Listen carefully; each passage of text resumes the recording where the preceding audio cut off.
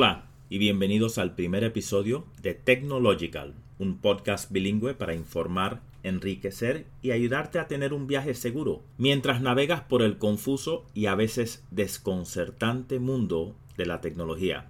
Soy tu anfitrión, Baltasar, y espero que el contenido incluido aquí te sea de utilidad a ti o a alguien que conozcas.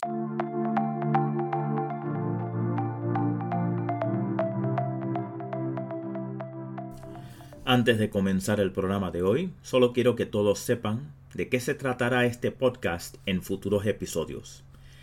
Hablaremos sobre estafas, ingeniería social, contraseñas, robo de identidad, redes sociales y artículos sobre tecnología que yo creo que serían una excelente experiencia de aprendizaje para todos nosotros.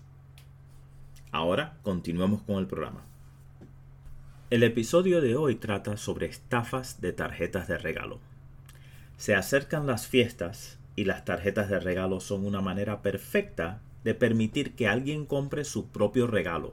La verdad es que las tarjetas de regalo son una manera fácil de resolver su dilema de dar regalos. Pero hay algo que todos podemos aprender sobre cómo trabajan.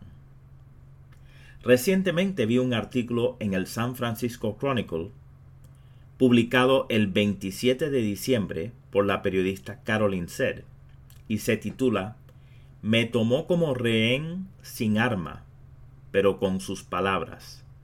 La estafa telefónica que está defraudando a las terapeutas".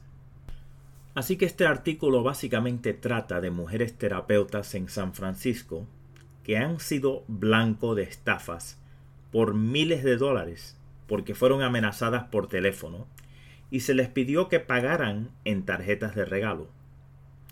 Podríamos ser críticos sobre cómo en el 2021 la gente todavía está cayendo en esta estafa, pero ¿sabían que de acuerdo al informe de llamadas Truecaller, se ha comprobado que 59.4 millones de estadounidenses perdieron 29.8 mil millones de dólares en los 12 meses que terminaron en marzo de 2021 a esta estafa? Esos números son alucinantes y algunos pueden pensar que la mayoría de las víctimas son personas mayores. Pero eso no es verdad. La mayoría de las víctimas tienen entre 18 y 44 años de edad. Incluso podríamos decir, ¿cómo es que una terapeuta que trata con la psicología de las personas puede caer en una estafa como esta? Pero la realidad es que estos números muestran que cualquiera puede ser estafado. La razón de esto es que los delincuentes usan algo llamado ingeniería social. ¿Qué es la ingeniería social? La ingeniería social también se puede definir como piratería humana. En el caso de este artículo, el elemento criminal ha identificado terapeutas en el área de San Francisco y ha recopilado cierta información sobre ellas. Y luego se ha hecho pasar por un teniente de la policía para ganarse su confianza. Una vez que obtuvo la confianza con ellas, las convenció de que tenían que pagar una fianza para resolver una orden de captura. Sin embargo, se tenía que pagar con tarjetas de regalo. Esto es un toque de atención. Si alguien te llama solicitando algún pago a través de tarjetas de regalo, cuelgue el teléfono. Muy probablemente sea una estafa. Lo que debería mantener presente en todo momento es que ni el gobierno, ni las autoridades, ni incluso las empresas de renombre lo llamarán para solicitar tarjetas de regalo como pago. No es pago legal con ninguna empresa ni tampoco con el gobierno.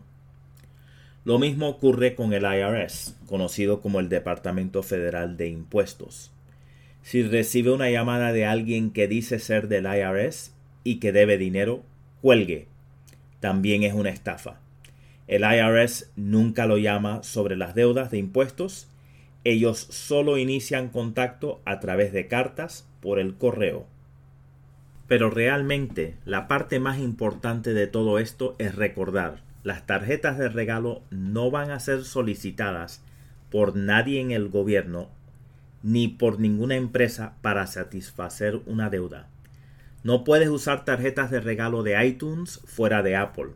No puedes usar tarjetas de regalo de Amazon fuera de Amazon. El departamento de policía nunca lo va a llamar y decir: tenemos una orden de captura, pero se lo podemos resolver siempre y cuando nos pague varios miles de dólares en tarjetas de regalo. Así no es como funciona nada de esto. Lo que está sucediendo aquí es que los estafadores están usando la ingeniería social para hacerte entrar en pánico. Y a la vez que entras en el pánico, te tienen justo donde te quieren.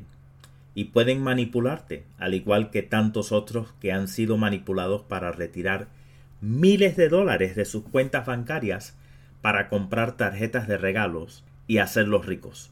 Esto es una realidad, no una realidad que desaparecerá pronto. Desafortunadamente, los números no mienten y esto volverá a suceder.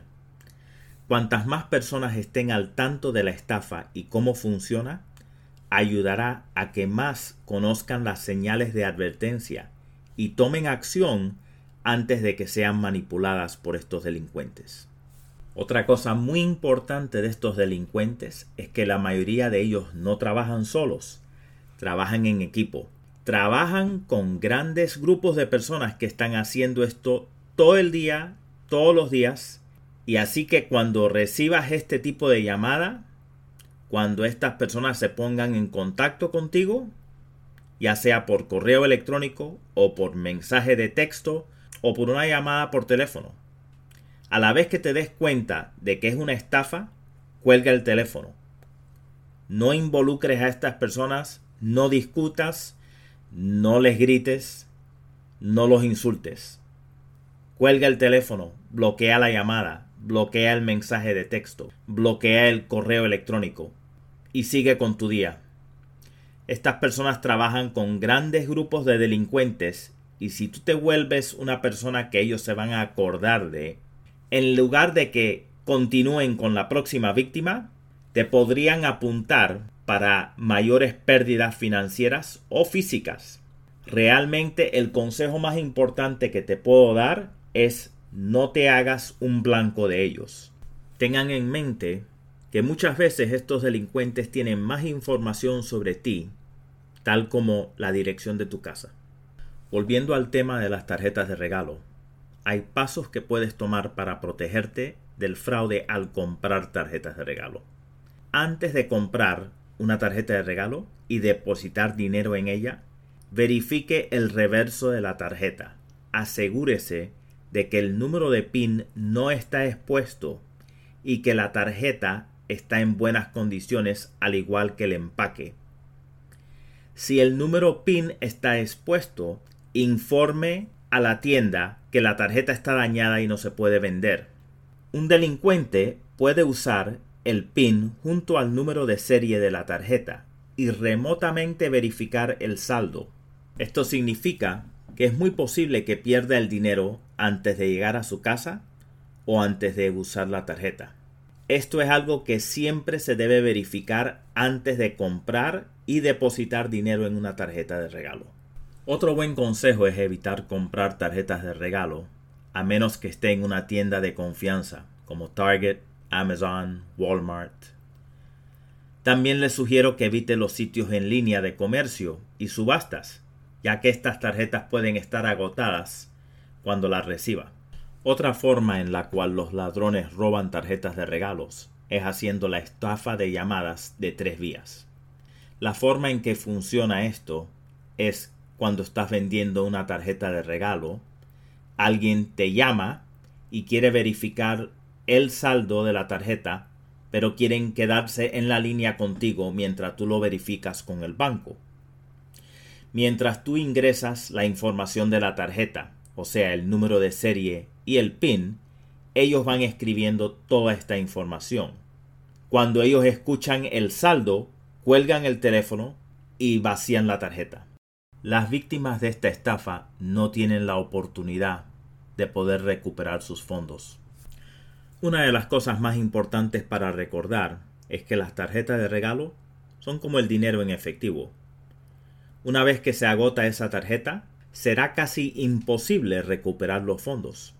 Otra cosa muy importante para verificar son los términos y condiciones de la tarjeta antes de comprarla. Debe asegurarse de qué tarifas les van a cobrar y en qué fecha vence la tarjeta, para no perder el dinero y no poner, por ejemplo, $100 en una tarjeta y en un par de meses revisar el saldo y ver que quedan 90 y pico, 80 y pico de dólares y preguntarse ¿a dónde fue el dinero? Y esto nos trae a mi último punto. Utilice las tarjetas lo antes posible. ¿Sabía que las empresas esperan que no uses esas tarjetas de regalo que compraste? Es cierto. Te daré un ejemplo. Walmart agregó $1.9 mil millones de dólares en ingresos en el 2019 basados únicamente en tarjetas de regalo que no fueron utilizadas. Y no es solo Walmart. Amazon, Starbucks, Target, todas las compañías que venden tarjetas de regalo están recaudando miles de millones de dólares en función a las tarjetas de regalo no utilizadas. Esto concluye cómo mantenerse seguro al usar y comprar tarjetas de regalo.